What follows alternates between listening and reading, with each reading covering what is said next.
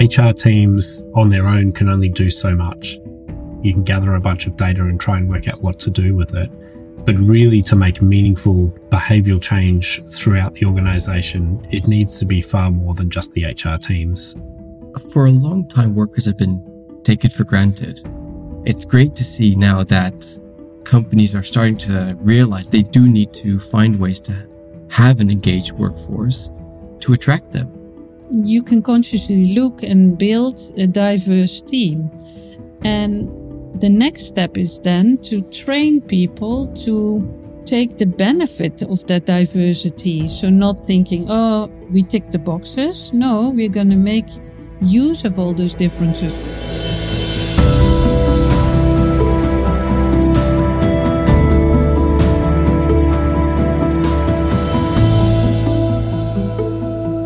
This is Forces for Good, a podcast from B-Lab, the nonprofit network powering the global B Corp movement. Forces for Good takes a hard look at how businesses are helping to solve the biggest social and environmental challenges of our time. I'm your host, Irving Chan Gomez. On our podcast, you'll hear from B Corp leaders, as well as industry experts and change makers. We'll tell you about what companies are doing to move beyond buzzwords and change destructive practices across industries. We'll ask tough questions to uncover how we can truly drive positive impact for people and the planet.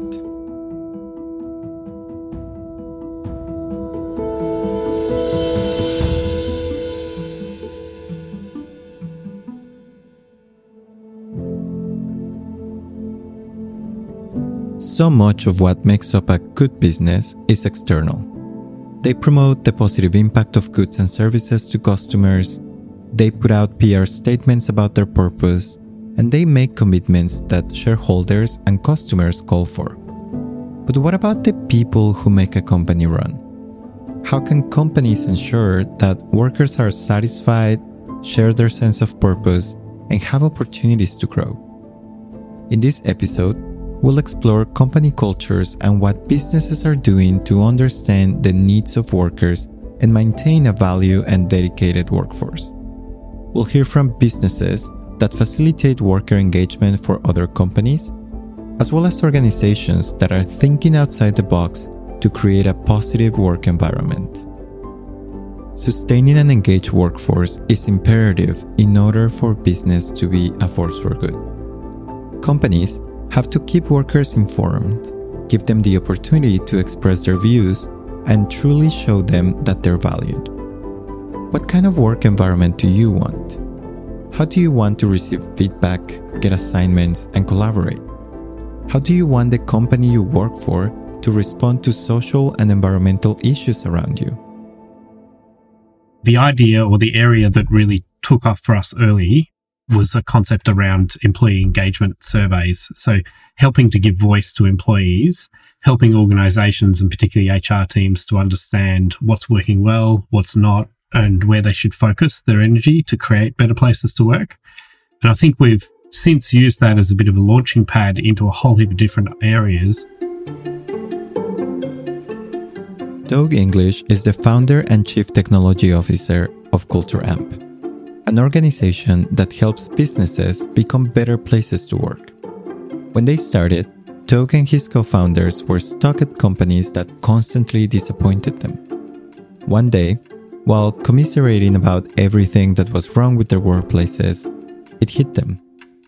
The kind of place they wanted to work for was a company that created better workplaces for everyone. I think for me, probably one of the big ambitions at the time was that I wanted to build the kind of company that I would like to work for. And I also wanted to do something that was kind of bigger than just us, like something where we were kind of deeply contributing to something more meaningful. Culture Amp started by offering engagement surveys. Doug explains that surveys help to give employees a voice within an organization.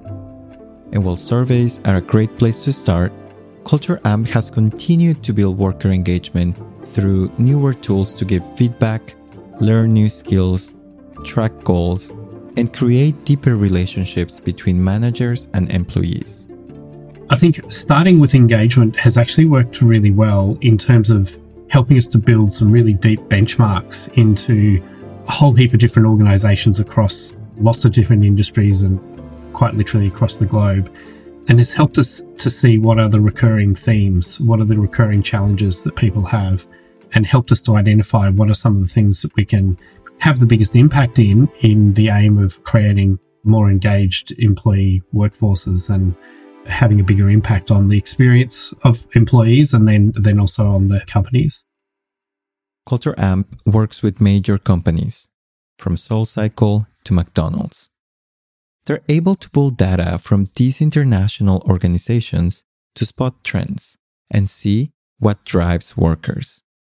I think particularly over the last decade has been a big shift from organizations realizing that their people are an important asset and that there is a really important symbiotic relationship there where if you can create growth opportunities and supportive environments for employees, that they will do amazing work and create great companies and there'll be really impactful business outcomes. In recent years, Doug has also noticed employees demanding more from their employers. There's already much deeper expectation on employers than there was even, say, 10 years ago. Employees are now, expecting organizations to have a position on some of the social justice policies or social justice topics that are coming up. There's a much deeper expectation that employers will have a solid plan on how they deal with the climate crisis and how they think about their footprint on the planet. And I think there's a much deeper expectation that employers will work with employees around a bunch of these things, and employees want to have a part to play in holistically how they think about their lives and how they have a positive impact on their communities. Doug says Culture Amp wants to attract these kinds of people that have opinions about where they work and will push their company and leadership to do better. Culture Amp became a certified B Corporation 5 years ago, at the suggestion of an employee. In some ways, I think the most powerful part about becoming a B Corp is really just having a scorecard, essentially a way of being able to demonstrate to ourselves and to our employees that we are walking the walk, not just talking the talk.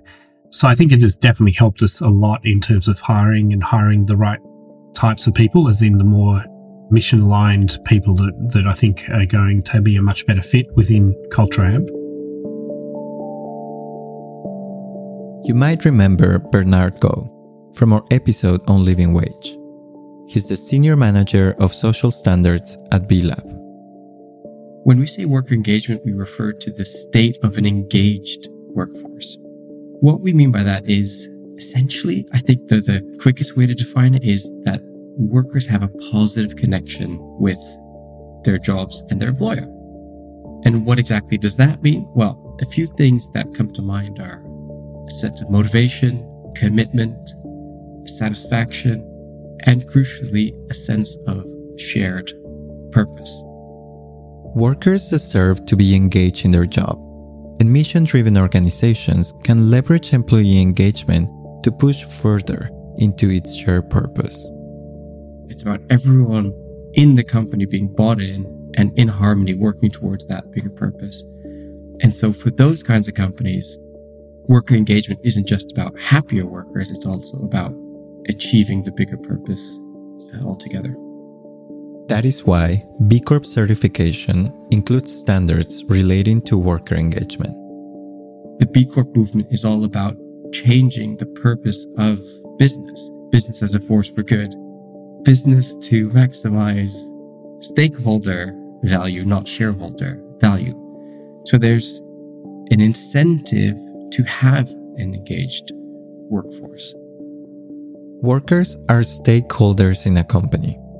Other stakeholders include customers, suppliers, local communities, and even shareholders. Most businesses are used to operating in a system that maximizes profit for shareholders with little regard for these other groups. Now, many businesses, especially B Corps, are moving toward a system of stakeholder value. They want to maximize value for everyone, not just shareholders. Currently, we have worker engagement satisfaction as part of our standards.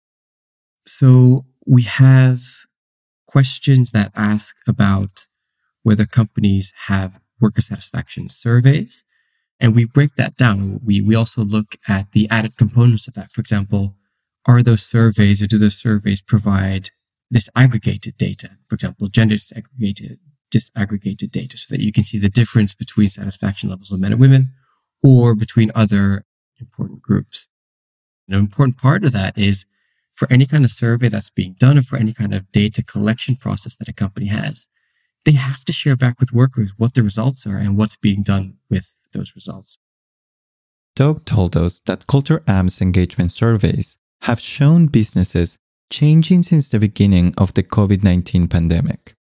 Bernard points out to similar trends. For a long time, workers have been taken for granted. And it's been very interesting to see with the pandemic how priorities have changed for workers. Today, while hiring, businesses are more likely to make the case to potential employees that they are mission-driven and working to make a difference.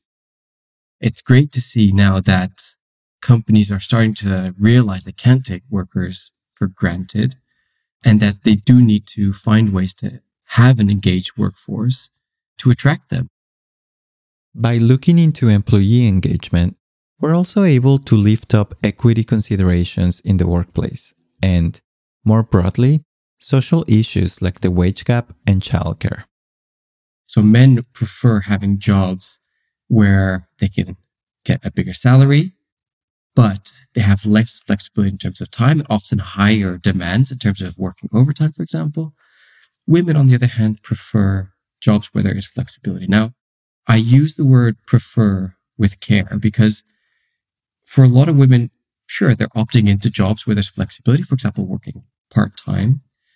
But the reason why they're opting into those kinds of jobs is because care responsibilities, domestic household responsibilities disproportionately fall on women. Monique Tersmet and Jasmine Huang Qiang call themselves business humanizers. They think their company, Innate Motion, is ahead of the curve on many of the trends we've seen since the beginning of the pandemic. Here's Monique. From the start, we had that desire to be global with a small team. And then we ended up with a few principles. We said we are brickless, meaning no offices, no buildings. We are borderless. Anyone can operate from wherever in the world. We are bossless. There is no hierarchy. It's people taking their responsibility and being all little entrepreneurs. And then after a few years, this all started 16 years ago. And after a few years, we always added, and yes, we are B Corp. From inception, Innate Motion has been a remote company. They illustrate a lot of the worker engagement suggestions Bernard and Doug made. They call themselves a global purpose agency.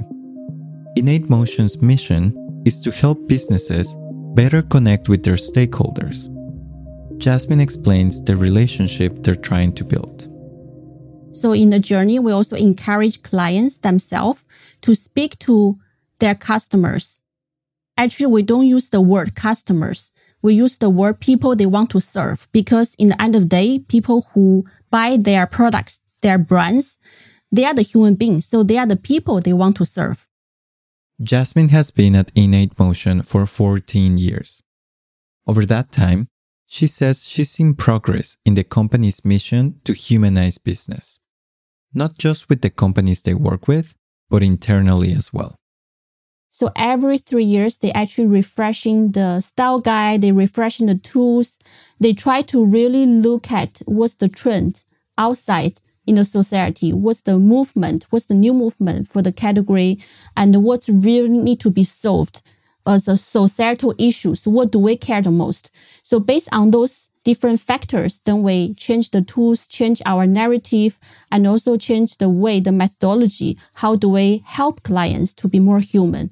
So that's why I felt a lot of stimulation along the journey. And also because what you mentioned about the diversity of culture and also different generation, I also felt I learned so much from different culture. I gained a lot of different insight from different generations as well. Internally, Innate Motion works hard to maintain a positive and collaborative work environment. They block out time for things like coaching, feedback, and team building. And they do it all a little bit differently. So we don't have systems to check upon people. We only have systems to open the curtains, to open the door and tell all the others, this is what I contributed. Can you now take it from here? And sometimes we even make use of that time zone differences by working all together. So someone in Asia starts for something that needs to be done with a short deadline. Someone in Asia starts, someone in Europe takes over, builds on it, looks at all the comments put in there, and then someone in the Americas zone tries to finish it.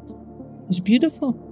But that can only be if people are ready for that full transparency, full openness, and ready to collaborate, ready to do an effort and understand what the previous person did, even though there was no moment where you could hand over face to face or hand over in a video call. Jasmine says a culture of feedback and open communication is critical for employee engagement, especially in an organization that works with and for people from all over the world.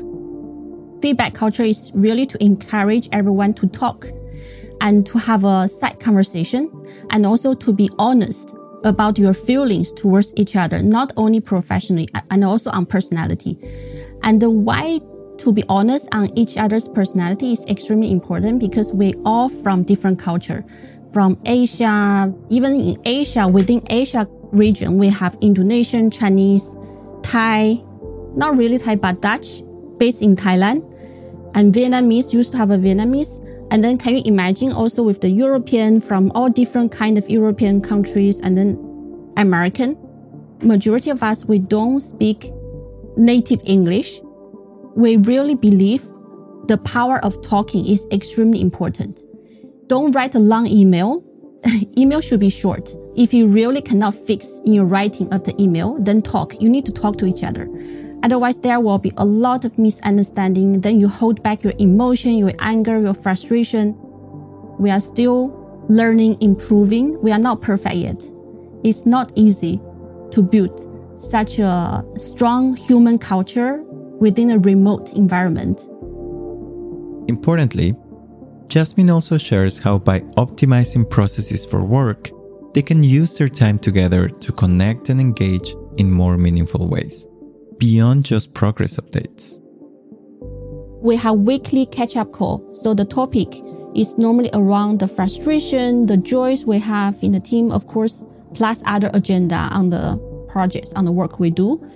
So if I have frustration with Monique, and then I will share with everyone that's my frustration, and then she annoys me this, and then that's my struggle. Hi guys, I don't know how to solve it. Then people will jump in to help, to give a solution, or they will say, hey, Monique is Dutch. She talks like this, and then actually what she means is this. So that help people to clarify the misunderstanding, cultural misunderstanding. And then of course, we also encourage people to say, hey, why don't you go back to Monique or go back to Jasmine, have a call, and to talk about your feelings, make sure she understands. It also highlights how different contexts can impact workers' ability to show up. In an average office, people go to the coffee machine and they talk there about the World Cup or about the war. They have these moments where they talk. We don't per se have moments where we talk at the coffee machine, but we do take conscious time every meeting that we start to land, to recognize that we're there, to recognize that Jasmine might have had a sleepless night because of young children in the household, we talk about that. And then we move to, now let's do business. Monique says the last is important because it trains people to listen. And by listening, companies will be able to truly understand and capitalize on the value of diverse teams. You can consciously look and build a diverse team. And the next step is then to train people to take the benefit of that diversity. So not thinking, we tick the boxes. No, we're going to make use of all those differences. So we reach out to people simply because they are younger. I'm one of the oldest in the company, so I often reach out to people from other generations, asking their perspective simply because I cannot see what young people see. I can't look through their eyes. It's better to listen to them. Same for all the cultural differences. So be aware of the fact that you are just one tiny little dot in the world and you need all the other dots and their perspective to complete your picture. But that requires that you realize that you are such a tiny element in the end. Some modesty is important to be able to listen to other people. This approach to employee engagement is different in the sense that it focuses on building relationships, which means caring for one another and being genuinely invested in each other's success. And then we really need to train to be very transparent, to be very open, to be very curious, to care for each other and make sure that in that constellation of everyone more or less being on their own in their own country, that no one ever feels lonely. And that takes a lot of care, far beyond the level that in an average professional organization care for each other. We do care for each other. Monique and Jasmine agree that companies have to not only hire diverse teams, but they also have to facilitate relationships. True empathy with other people, it's like exercising. We sometimes call it empathy fitness. You need to really train that empathy as a muscle, as your condition, because it seems easier for people to lean back and to relax and find that comfortable position and not pay attention anymore because they are so much at ease with themselves. But that doesn't allow others to flourish as well. So if you have as an ambition to let everyone grow and develop, you need to all work very hard to make that happen. Driving change in a workplace and the relationship building that Monique and Jasmine have described is not easy. Doug from Culture Amp agrees that everyone in an organization needs to drive change, especially leadership. HR teams on their own can only do so much. And yes, you can run a performance cycle, you can run an engagement survey cycle, you can gather a bunch of data and try and work out what to do with it. But really, to make meaningful behavioral change throughout the organization, it needs to be far more than just the HR teams. We really see managers in particular as being the fulcrum for driving change within organizations. One way they can do that is by engaging with employees in one-on-one meetings. Culture Amp facilitates this and gives employees the opportunity to flag that they're not feeling like they can grow or they're not feeling cared for at work. I think historically, one-on-ones are typically a tool that managers often would use to get a status update on what's happening on projects, like what's gone right, what hasn't, where are the blockers, how can I remove blockers. And what we've done with our one-on-one tool is we've actually tried to focus it on some deeper things. So before getting into any forms of status updates, having the employee focus on basically some sliders around how are they feeling about their well-being, how are they feeling about their work relationships, their productivity, those sorts of things, and then using that to drive deeper conversations. What Culture Amp and Innate Motion are doing is sparking conversations and giving companies opportunities and tools to do better. According to Bernard, while there is a business case for worker engagement, it shouldn't just be about that. Oftentimes, organizations will define worker engagement as, well, it's positive connection that workers have with their jobs, and therefore they go the extra mile. They're sneaking in the business case for the company to showcase, okay, if you do worker engagement, workers are more productive. Even if that's true, I don't think that's part of the inherent definition of worker engagement, but certainly not the reason why worker engagement is important. If we agree that businesses should be accountable to a wide range of stakeholders, then employee engagement should be about recognizing how value, beyond compensation, is created for workers. It's about balance, and it's about being productive whilst taking care of people, whilst making sure that their physical and mental health is being looked after, and whilst they're also satisfied with their jobs. So I do think that balance is the key word here. We can talk also a little bit about this idea of going the extra mile. I think to clarify why I dislike it, it's not that going the extra mile is inherently bad. In my job, I go the extra mile, I think, every now and then, because I enjoy my job and I like what I'm doing. The problem is, and I've spent a lot of years doing labor assessment, is that this is a slippery slope. There are so many ways in which companies are unfortunately exploiting people and making them do more than they should. So that's why I approach this with caution. Again, it's not inherently bad, but because it's so often a way of exploiting people, I think it's best to avoid any initiative that seeks to do this as an outcome.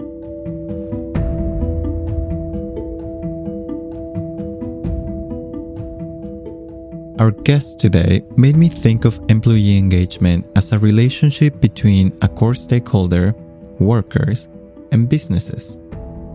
Moreover, businesses have control to make a positive impact on workers today. As such, employee engagement can and should be an act of care. Care not only about the value that workers provide to the business, but the value that businesses create for workers. So, as people continue to seek purpose-driven work and recognize the importance of balance in our lives, I want to encourage companies that truly want to be a force for good to ask themselves, is our relation to our workers simply a transactional business arrangement, or is it one of true care for them, not just as workers, but as people?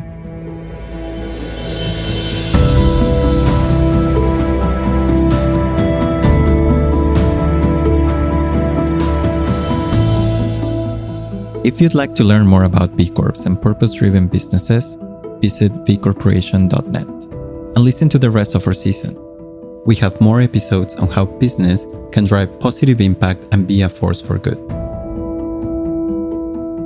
Please subscribe, rate, and review the podcast on Apple Podcasts, Spotify, or wherever you listen. Your ratings and reviews help Forces for Good reach new audiences, so we thank you for your support. For more opportunities to engage with us, follow us on social media. The views and opinions expressed are those of the interviewees and do not reflect the positions or opinions of the producers or any affiliated organizations. The podcast was brought to you by B-Lab. Our team includes Sherry Jordan, Jude Wetherell, and Hannah Munger. Forces for Good is produced by Human Group Media. For this episode, I'd like to thank Doug English, Monique Tersmet, Jasmine Huang Kiang, and Bernard Go. I'm your host, Irving Chan Gomez. Thanks for listening, and I look forward to catching you in the next episode.